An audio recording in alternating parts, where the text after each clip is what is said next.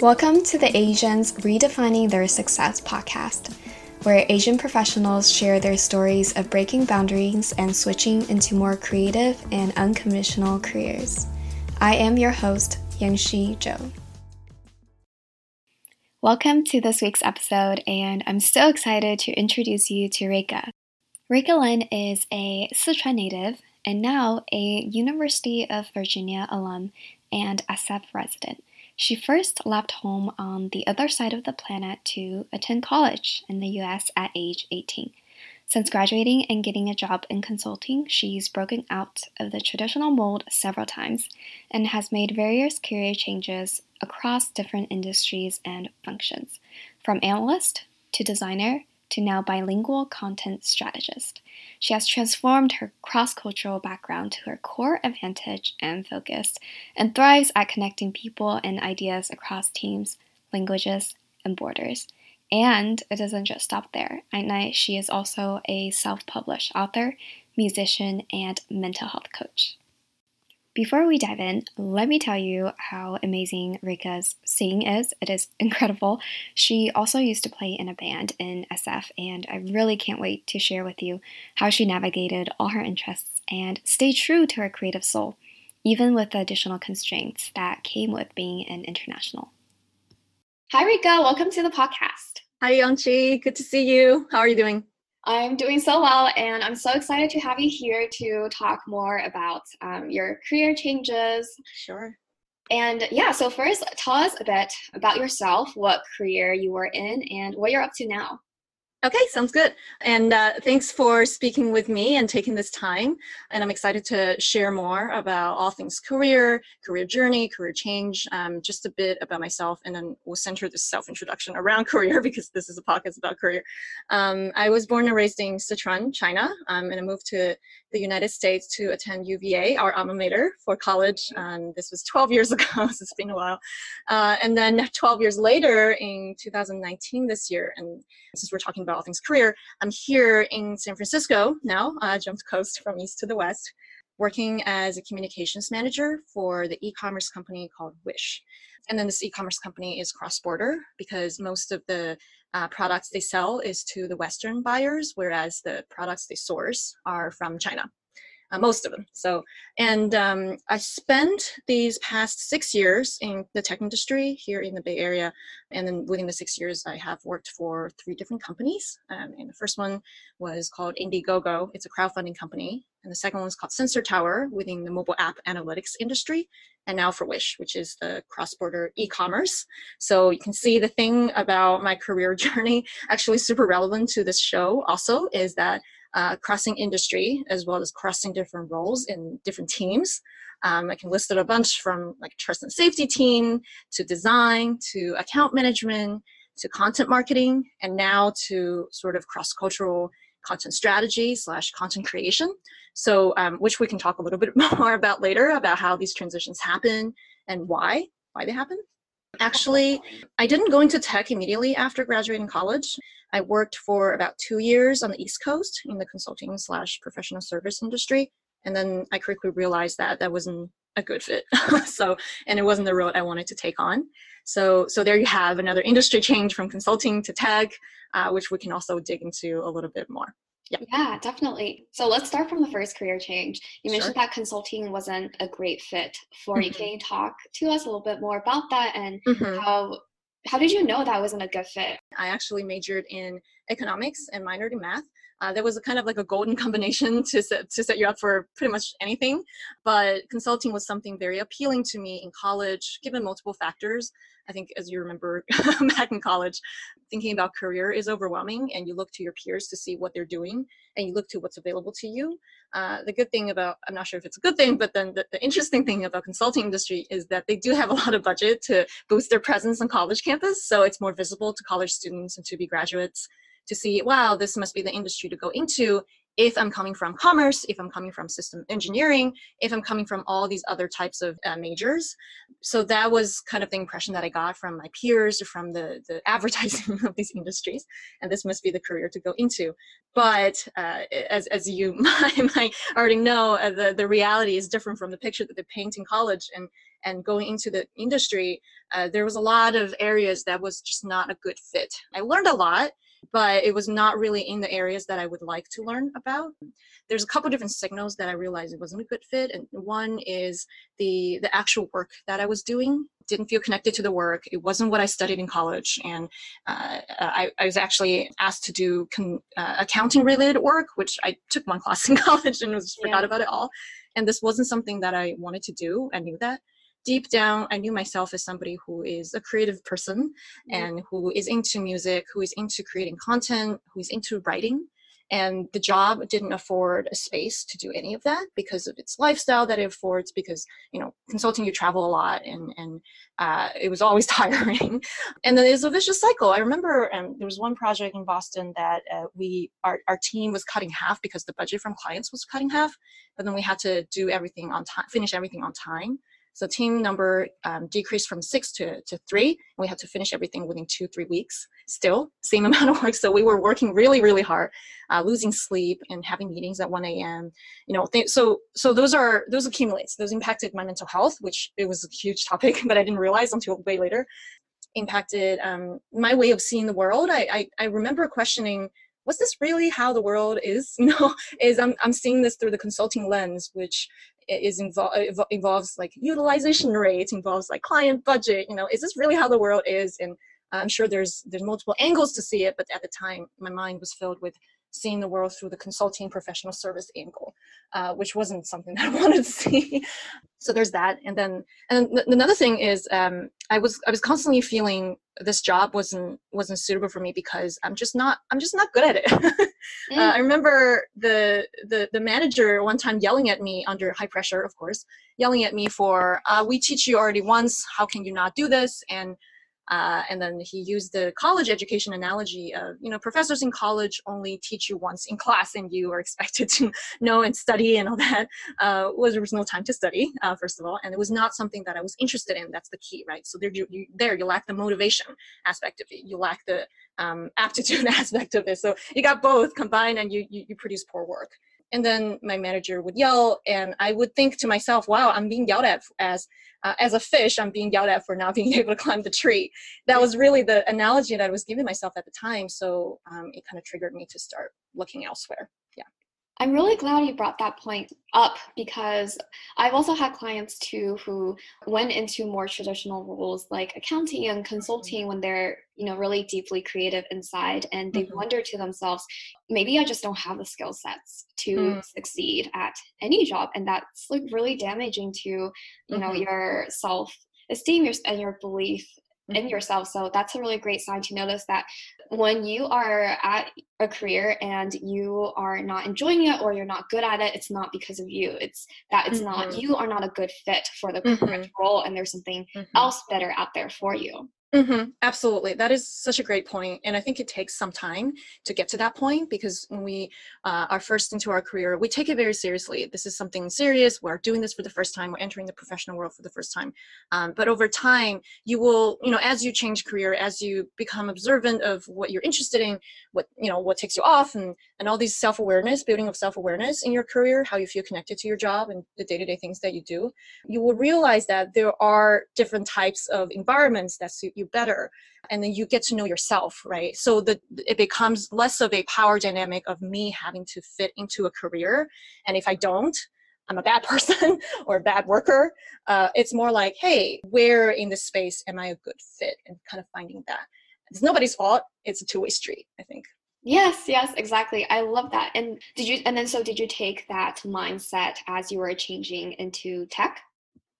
That's a good question. So tech industry, I jumped into tech industry for several reasons. First of all, for the strong dislike towards my first industry, and I wanted a huge change. And I thought about moving out of Virginia for a good amount of time. And when the opportunity on the West Coast came about, I took it immediately, knowing nobody, jumping into this industry, just kind of see what happens. And this was when I was in my mid-20s. So I know, actually observing my friend groups right now, a lot of people are making the change, not only just in industry, but also in coast, right around the time when they're in their mid-20s. And I know 3 people already in the past year, born and raised in the Bay Area, having graduated in California, having worked here for a couple of years and now making the move to New York, right? It's like seems to be a trend, and it's a good time to do that when you feel the need to, you know what, if I don't do this, I won't be able to do this in the future. Not to say that's true, but a lot of people feel that way in their mid-20s, and that's a good time to jump, to make that leap, right?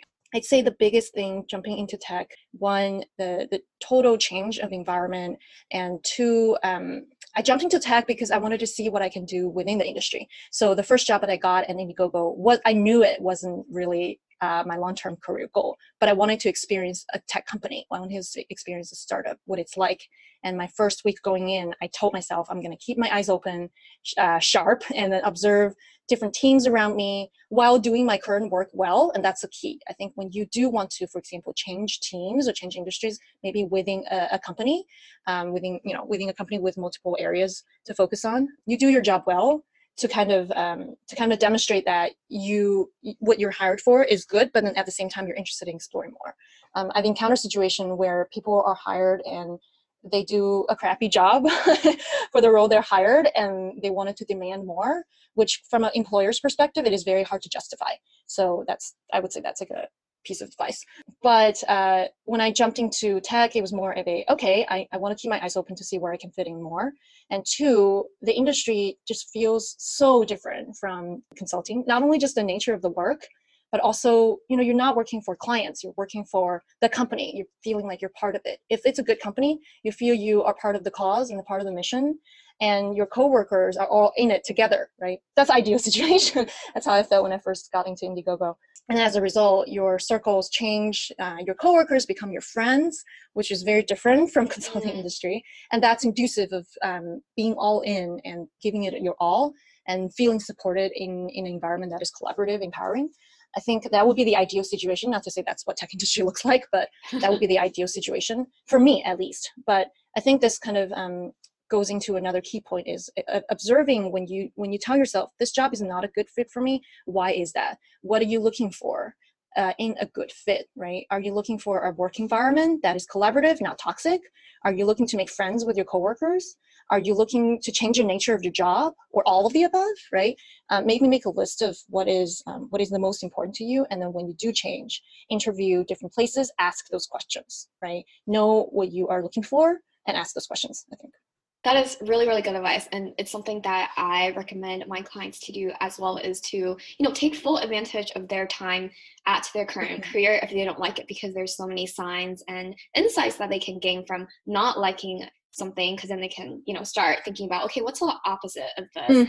Exactly. To look for next. And yeah, I love to go more deeper into the period between these changes. So earlier you mentioned that a lot of people in our mid-20s are now thinking about, taking risks, and I've definitely seen that. And there's also people on the other side of the spectrum where all these fears are coming up, and they're scared, and they're thinking, is this going to work out? Am I going to make it? So I'm curious if you also felt these fears and what inspired the action to change. That's a great question. And fear is so common. And not to say that people who do make the leap don't have fear. When we are less risk averse, I think we maybe suppress the fear a little bit more. Whereas when we are more risk averse, fear kind of surfaces it a little bit more, and we analyze it more as to why am I fearing this, what's going to happen, and anxiety kind of builds up. Definitely there are fears, especially because I had additional restrictions when it comes to finding a so-called, I would say, so to speak, career that I can stick to, hopefully, and that has availability for visa sponsorship because of my immigration status in the country. I no longer have that concern, but then when I was exploring career for the most of my time in the past 10 plus years, yes, that is a huge consideration. And unfortunately, that restrict me to a lot of fields that I have to explore.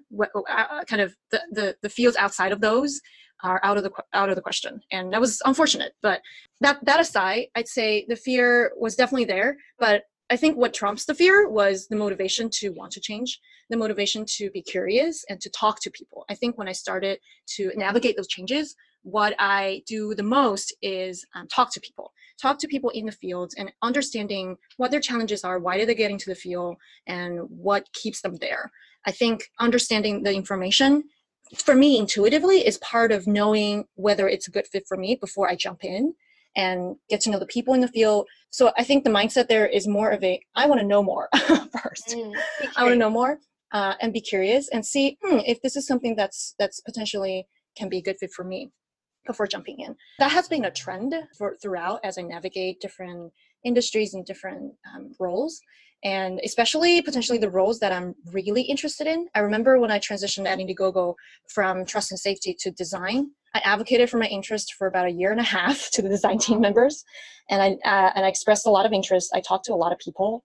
Although it didn't work out, because when I started doing it, I realized, it's actually not that good of a fit for many reasons, and for restrictions that the company, the opportunities they could provide at the time. So there's a lot of factors there that didn't work out. But I did make sure that I talked to people within my design, within design team in my company. I go to design meetups within the Bay Area. And I just try to sign up for design Google groups to see the conversations between professionals in the industry. And yeah, just try to be curious. I think that curiosity pretty much trumps the fear, because the fear for me, it comes from the anxiety of, whether I can do this. Can I actually succeed? What if this doesn't work out, right?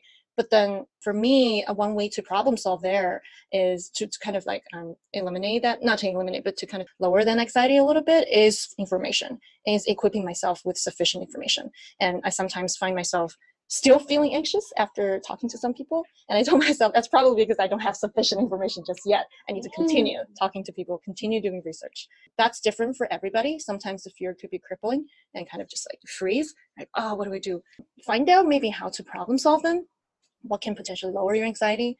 Yeah, definitely. And I really like the point you brought out about how, career changes, it's not that we have less fear or lack of fear, it's just that we decide to still pursue the career and take that action despite having fear.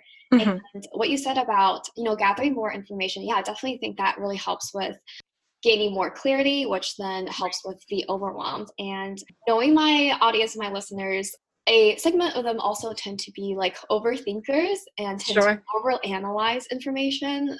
So I'm curious if you experienced that with, so much information that you've gathered. And for me too, I also see it in my life. I have so many files with, ideas for my business all saved somewhere. And I think it just feels good to like hoard the information, because you feel like you're taking a step, but sometimes it can just be, confusing and confuse you that you are taking a step when you're not. So how do you navigate the two and still make sure that you're turning those pieces of information into action?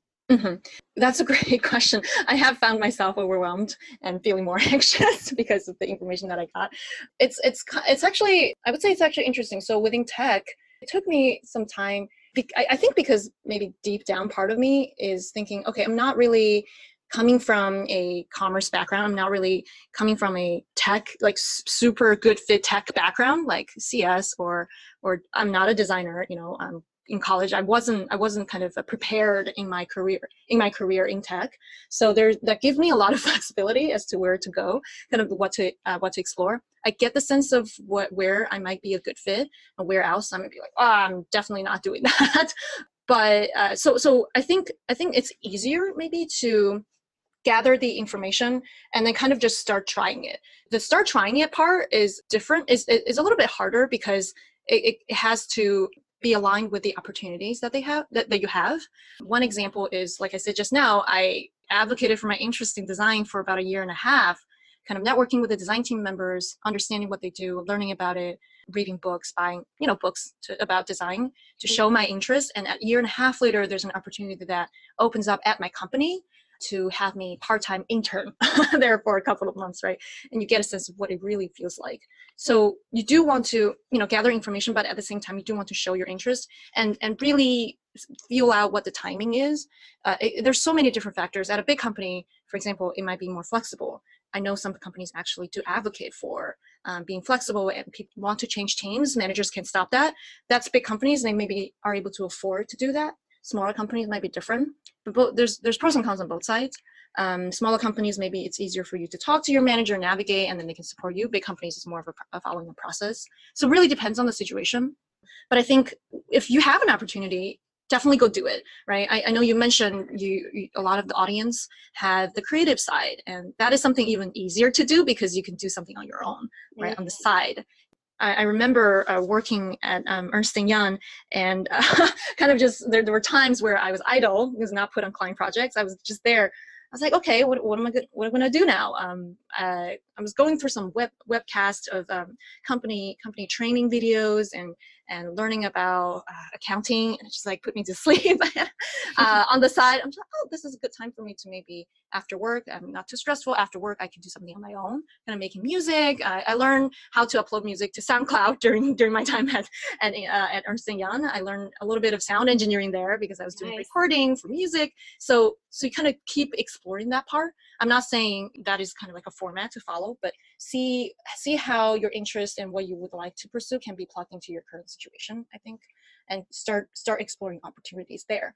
Gather information, but also start doing. Do both at the same time. You might adjust in the middle and iterate, but I think having your hands on something, start doing it, feel it out is important. Not to say that there's merit to overthinking that could also impede you from actually taking actions, I think. I really, really like this. Earlier you mentioned you had this consulting lens, and now you have this Silicon Valley lean startup framework perspective. Sure. Sure. Right? Like different now. Failure is feedback, and you do these MVPs, these minimal viable products or projects that I like to call them, basically side projects, right? Where you Sure, yeah. create something small, build it, test it out, see if you like it or not. And absolutely, projects is something that I really advocate for too. That's how I discovered my dream career, and how I got started was when I did a whole year, 12 months of side projects in 2016. And it really made me realize, like you can learn so much from these side projects that you do outside of work. I had one, and you learn about what you think you should be doing versus what you really want to do. So I had one where it was learn Excel, and similar to the accounting webcast, it just bore me to tears. No. But I thought I needed to do it because I was in marketing, and data is good, plan for the future. But when I was doing these creative side projects, like starting my own blog, and for you it was starting to learn more about music, that was when I really realized that I really, really enjoy this, and I don't know how it's going to pan out, but I keep on exploring this. And in the future, now looking back, it just made perfect sense. Yeah. That's actually really good resource to have when we talk about, career resource, what are they?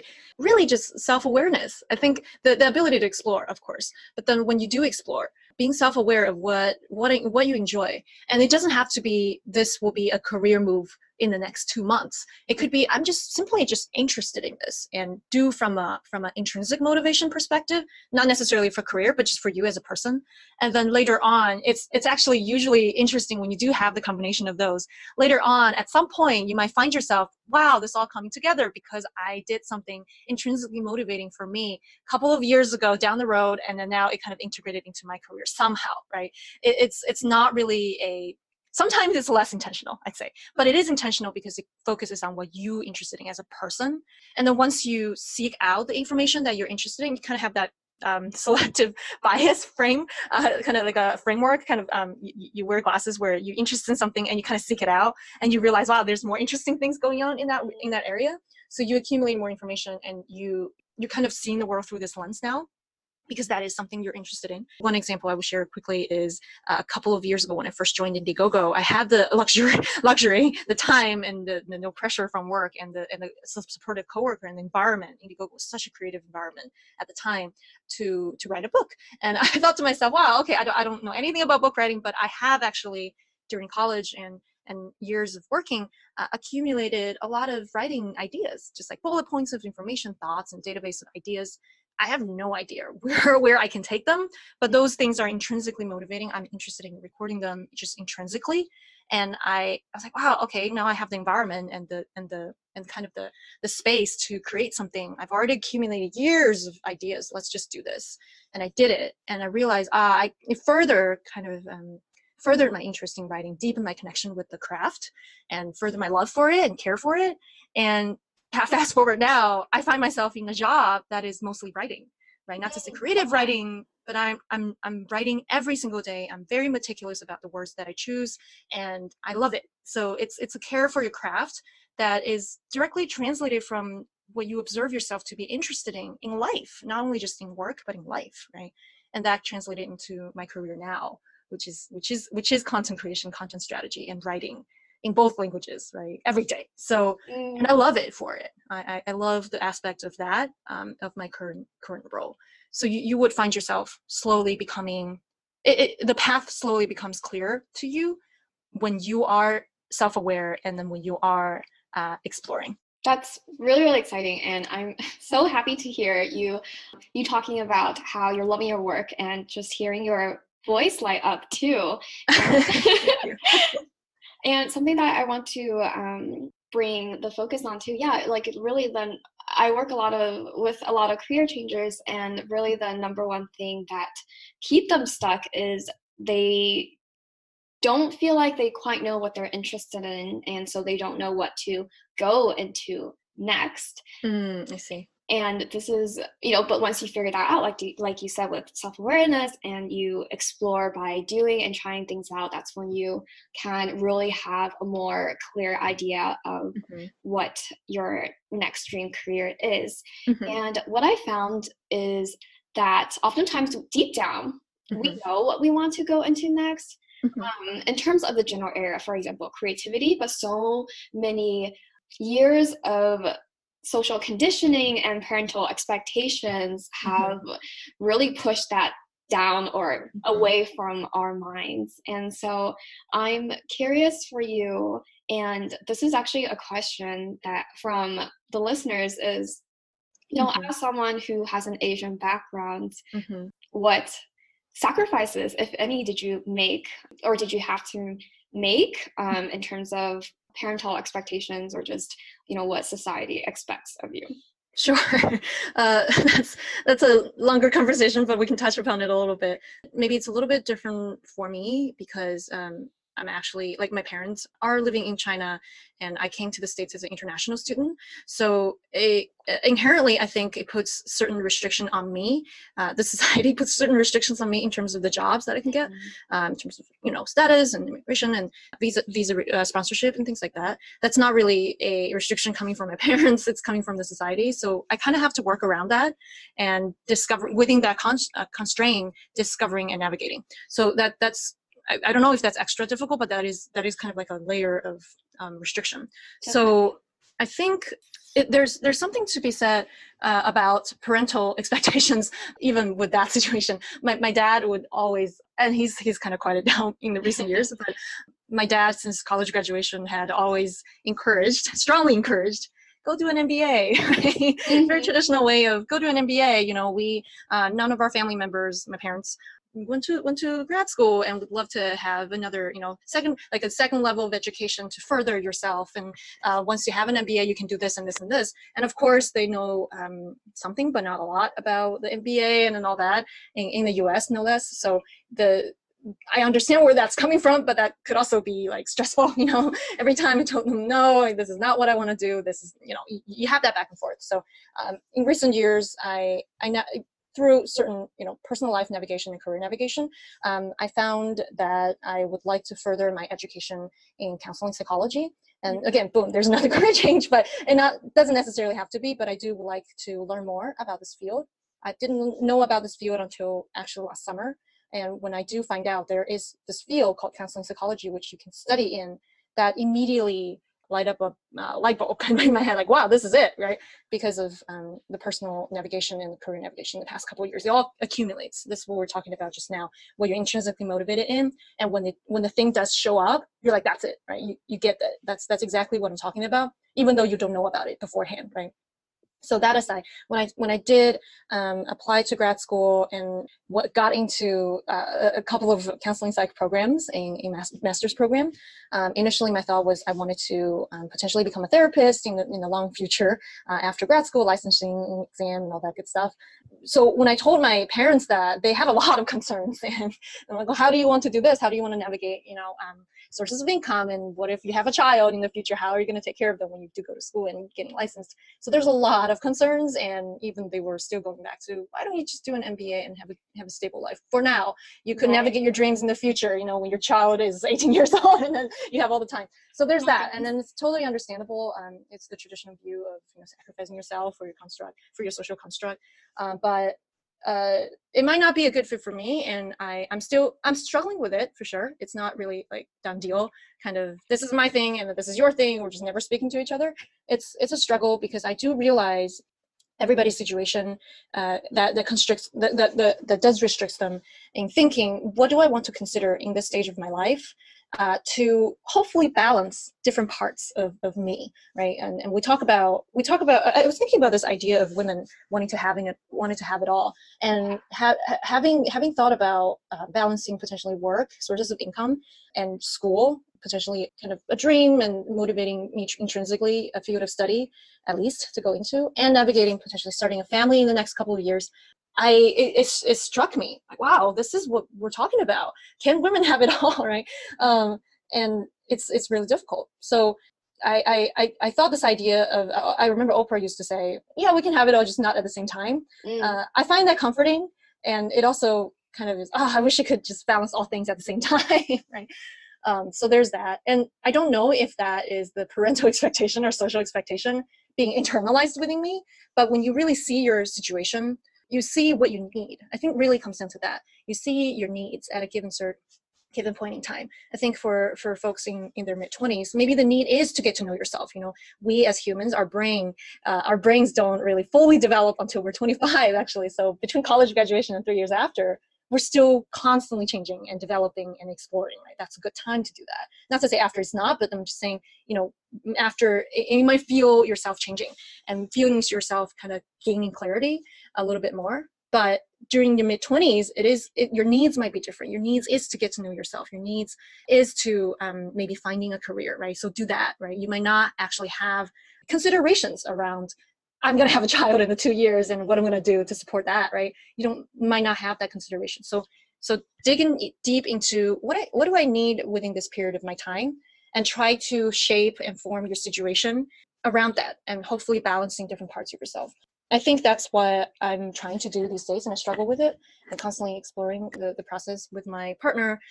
We think about what we want our future family to look like, and how would we support that in the Bay Area, and how can I myself as a person also balance the kind of the dream aspect of wanting to study in counseling psychology, but also the practical aspect of having a stable source of income to support a family, because we want to support a relatively comfortable upbringing for our child, and that is important to me. That is, I want to support a healthy family situation growing up. So there's that, and balancing that is challenging, but that's a different stage of life, right? For mid-20s, you have other considerations to balance. Maybe doing a job that you're not interested in right now, but having side projects, right? Balancing those. It does come down to maybe dig deep within yourself to see what your needs are within that period of time. You brought up so many good points.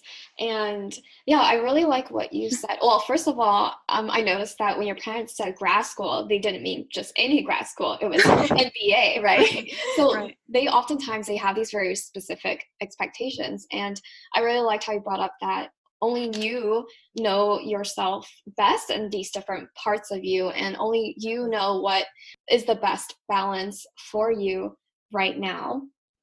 And I'd love to talk a little bit more too about mental health and careers, because I know it's something that's really important to you, and I know how stressful the career change process can be, especially if you are, going at it alone. So, just what couple of pieces of advice do you have on this topic for people who are also really interested in mental health or are going through some tough times right now? Absolutely. Thank you for bringing that up. This is really important. It's something that I've been advocating for in the past couple of years, just giving personal experience and work experience. You sometimes will find that your mental health is stretched within certain roles, given how cutthroat it is, the industry, the work itself, your toxic work environment, a stressful just situation. Take a step back and really think, there's something to be said about prioritizing your mental health. I know everybody prioritizes different things. I know I have friends who go into iBanking and they don't prioritize their mental health in the first couple of years, and they prioritize maybe retiring early, right? So you have different priority. But for me personally, and I strongly advocate for others to think about your relationship with your own mental health, and when it comes to work, how you view your work from a mental health lens. During my years of kind of understanding what's important to you. For me, mental health at work is really important. And this is something that this is a conclusion I reached after working for years in the for-profit industry. I think there is a level of, again, we're going back to that power dynamic, my relationship with my work.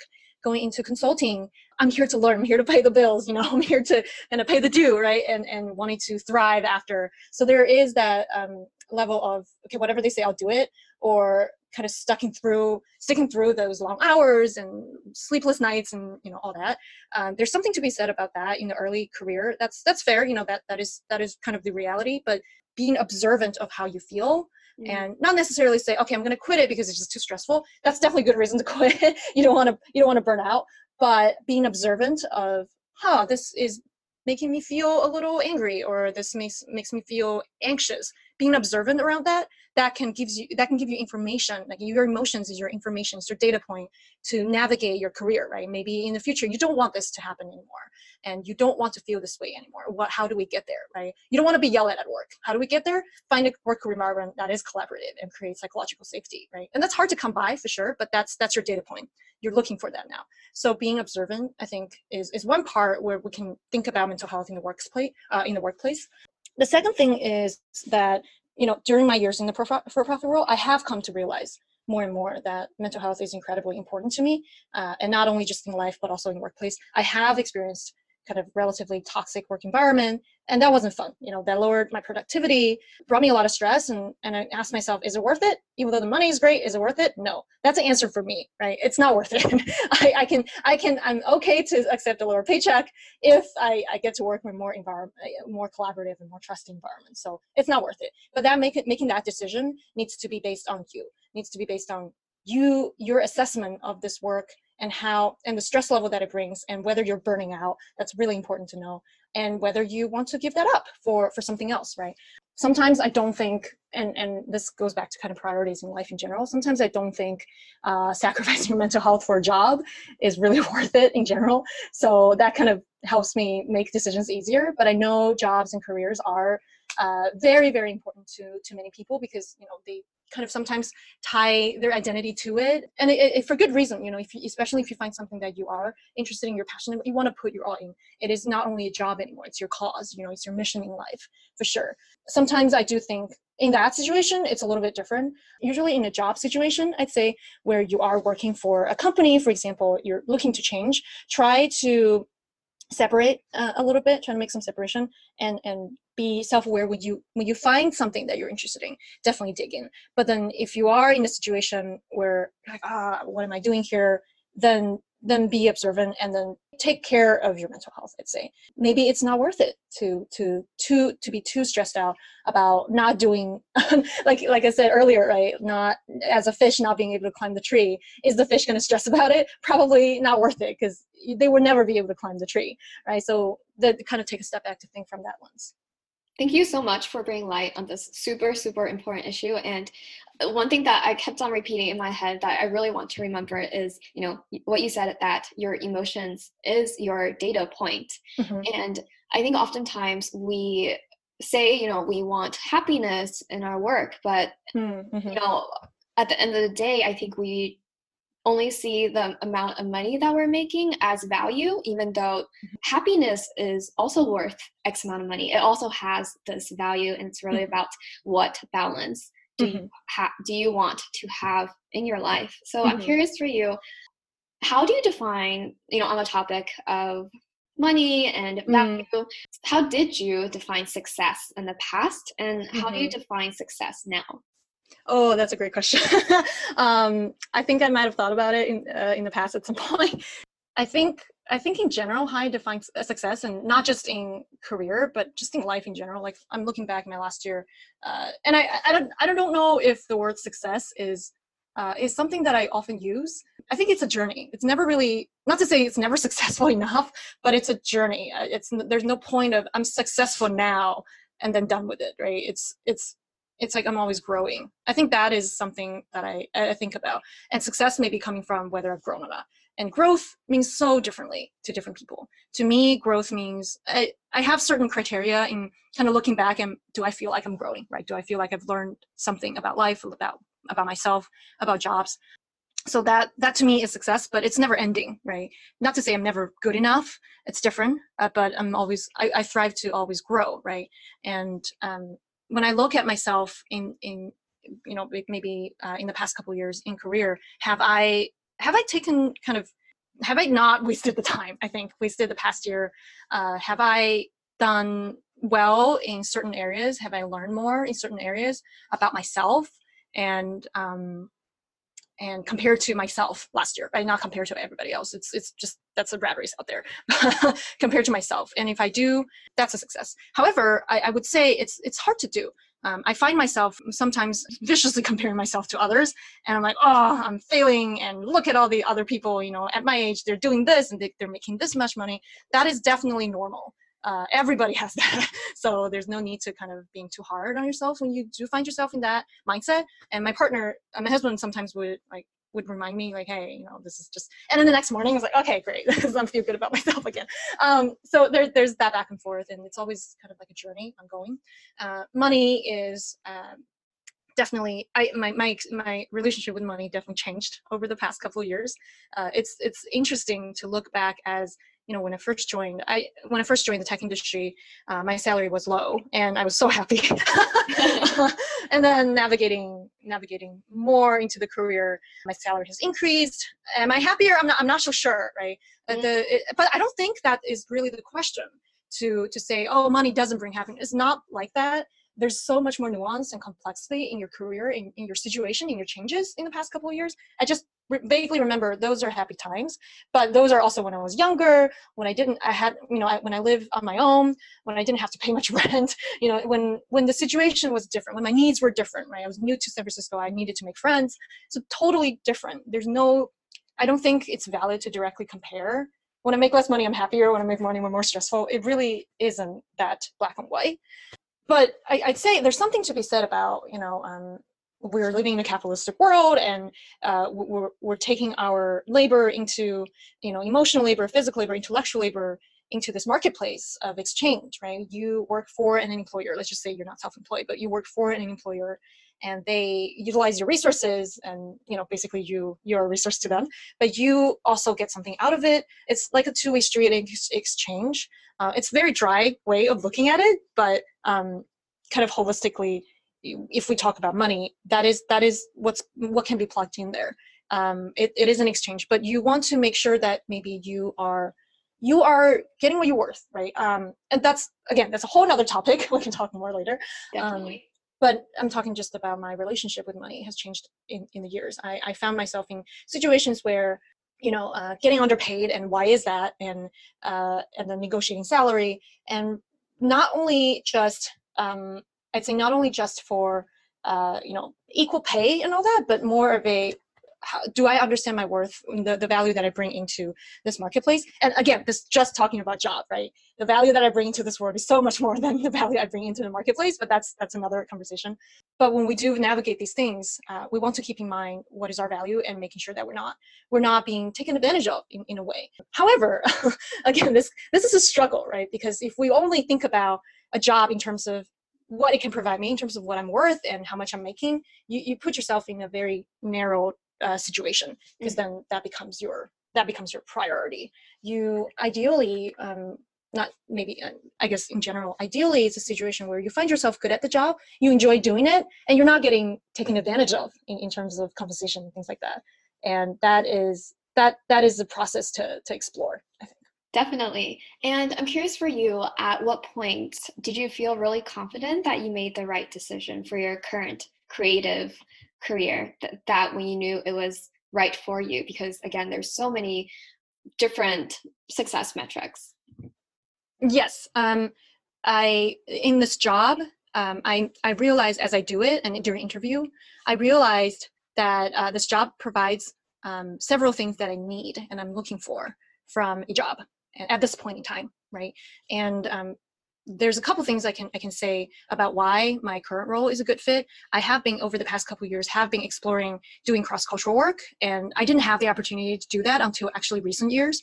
So I realized, wow, okay, I am cross-cultural as an individual, and doing this line of work really empowers me to be the bridge in both worlds, and I want to continue doing that. So that's one thing.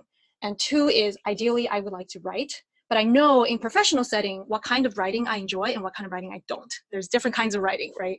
Writing for marketing material, writing for coming up with ideas about blog posts for a company, right? Different for a company every single week. That is very stressful, and I don't enjoy doing that. For yourself, that's a different thing, right? But for a company, that's different. So maybe more kind of working with the engineering team, distilling engineering specs to writing, and getting that information to kind of strategize the content and kind of spreading it to a certain audience. That is the type of writing I do enjoy, and I am good at that. So there's the two sides, and the third side is the work environment. I remember in my current job interview, my manager asked me, "What are you looking for in your next role?" And I think they were looking maybe for something like, they were looking for answers like, I want to do this, or my salary is this. But what I said was a team environment that values psychological safety and no micromanaging, because that is something that I've experienced before, and I no longer wanted that, and I wanted it in the next job, right? Again, going back to what we talked about earlier, the what you don't like, and take mental note of those. Look for the opposite in your next role, right? What you do want to look for. Thankfully, this role so far has met all of those needs, and that's great, right? And I get to write for cross-cultural audience in both languages every day. I get to write every day. I get to craft the wording and be meticulous about things. And the work environment so far, my manager has been incredibly supportive, but no micromanaging whatsoever, because she does trust my work and I do a good job.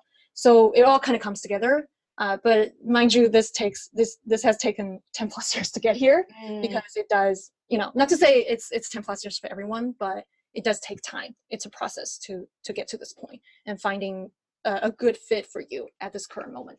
Yeah. Yeah, it's a process about finding a good fit for you, and as well as learning about yourself. And absolutely. Yeah. There's something so powerful about, being really clear on what you don't like and sticking to it. And that's what you did exactly, Rika, is, you said that I want a collaborative, supportive team environment. I want a manager that doesn't micromanage. And I think for all of us, we have these internal values that we need to have a fulfilling career, but it's hard to stick to it. And I've seen people, go back into environments that weren't healthy for them, but it's because it's what they're used to and it's comfortable. So yeah, I think there's so much to say about, one, identifying what you need, but also sticking to it, because what you put out there is what you're going to get. And ultimately, you are building your own career.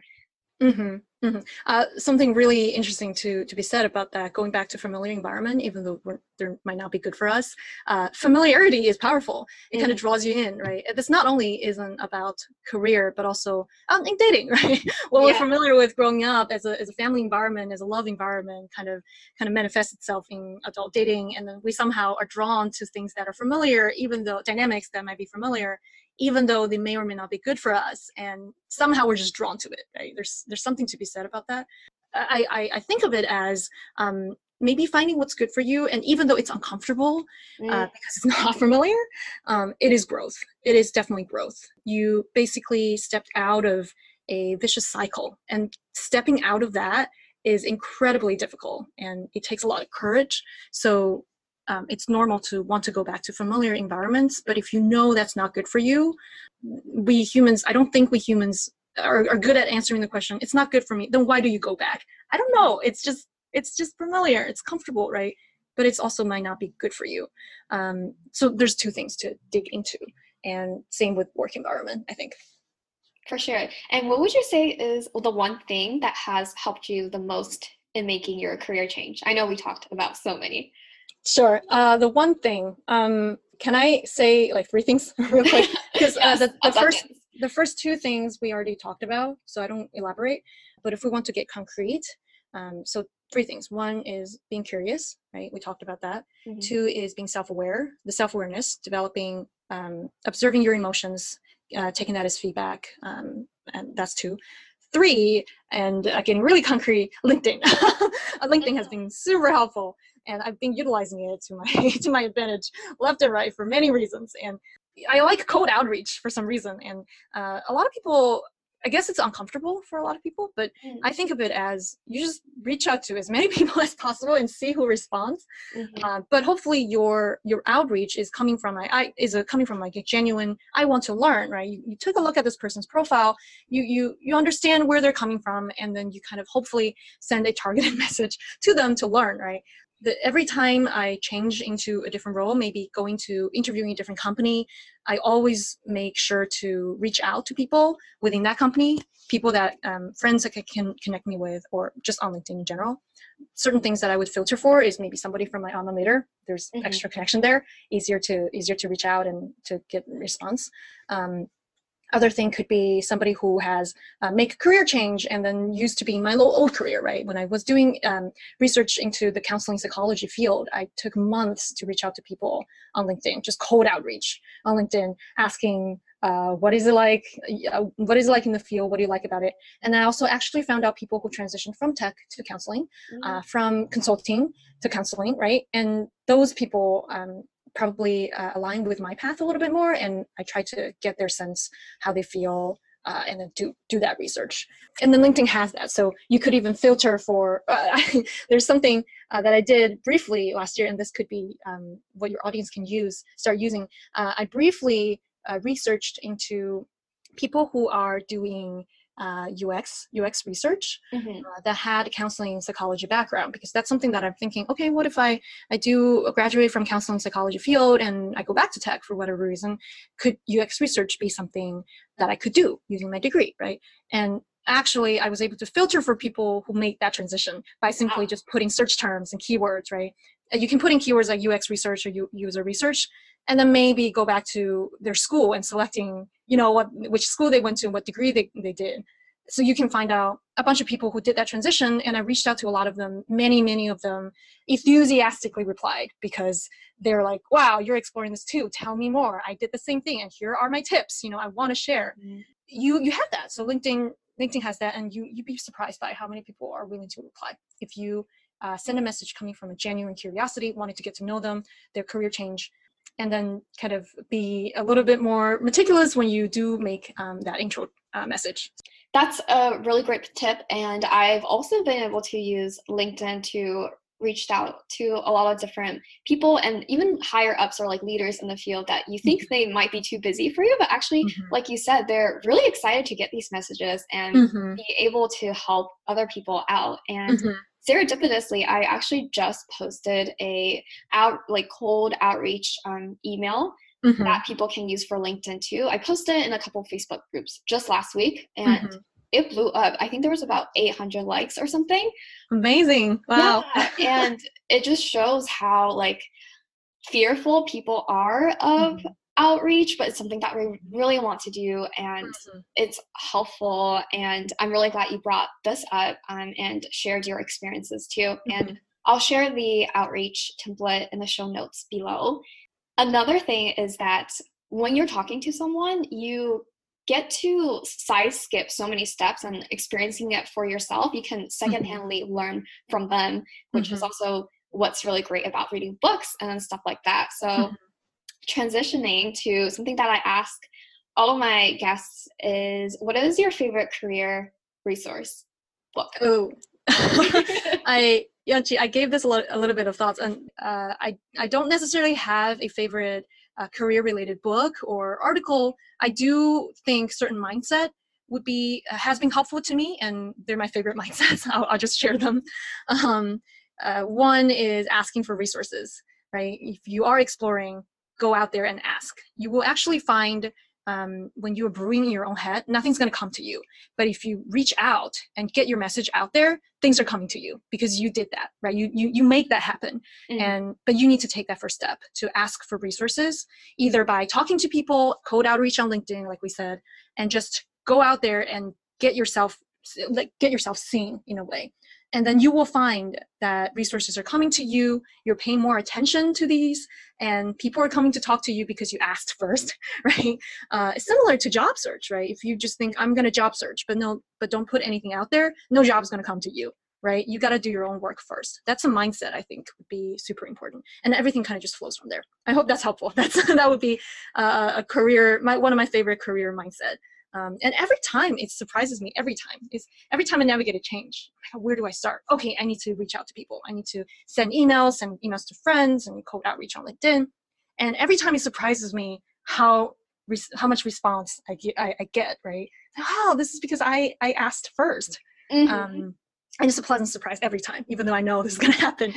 Definitely. And I think there's just something so powerful about, showing up in the world and telling the world that, okay, this is what I'm planning to do, and this is how I need help. Because I think oftentimes we're scared to ask for help, but how can other people help you if you don't first make that ask? And I'm a huge mindset fan, so I really loved what you shared.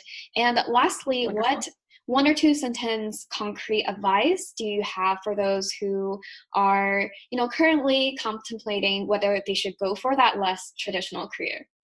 Keep your eyes open, sharp, and be self-aware. That's it. Hopefully that helps. So good. And where can we find you for your advice or tips? Sure. I post a lot on LinkedIn, and mostly related to mental health and the workplace, and just sharing some kind of reflection on work and the world in general. So feel free to add me on LinkedIn. I can post my link there. Sounds great. I'll include the link to your LinkedIn below. And yeah, it sounds like LinkedIn has been so great for you. So it makes sense that you would be active on there. Yep, for sure. Thank you so much for coming on to this podcast. I had so much fun talking to you about the growth mindset and mental health, and how we can really take charge of our own careers and advocate for ourselves. So thank you again. Thank you, Yonchi. Thanks so much for taking the time. So many goodies in this episode, right? If you can think of one person in particular who would find today's message really helpful on their career change journey, please share this episode with them. It can make a huge difference. And as a big thank you for being here, one of the most common questions that I get is, how do I get unstuck? And so I put together a free guide that you can use to help you break out of the rut and start taking steps towards a career you love through a Get Unstuck side project. You can get that guide for free over at onemonthprojects.com/getunstuck. Enjoy and see you next week.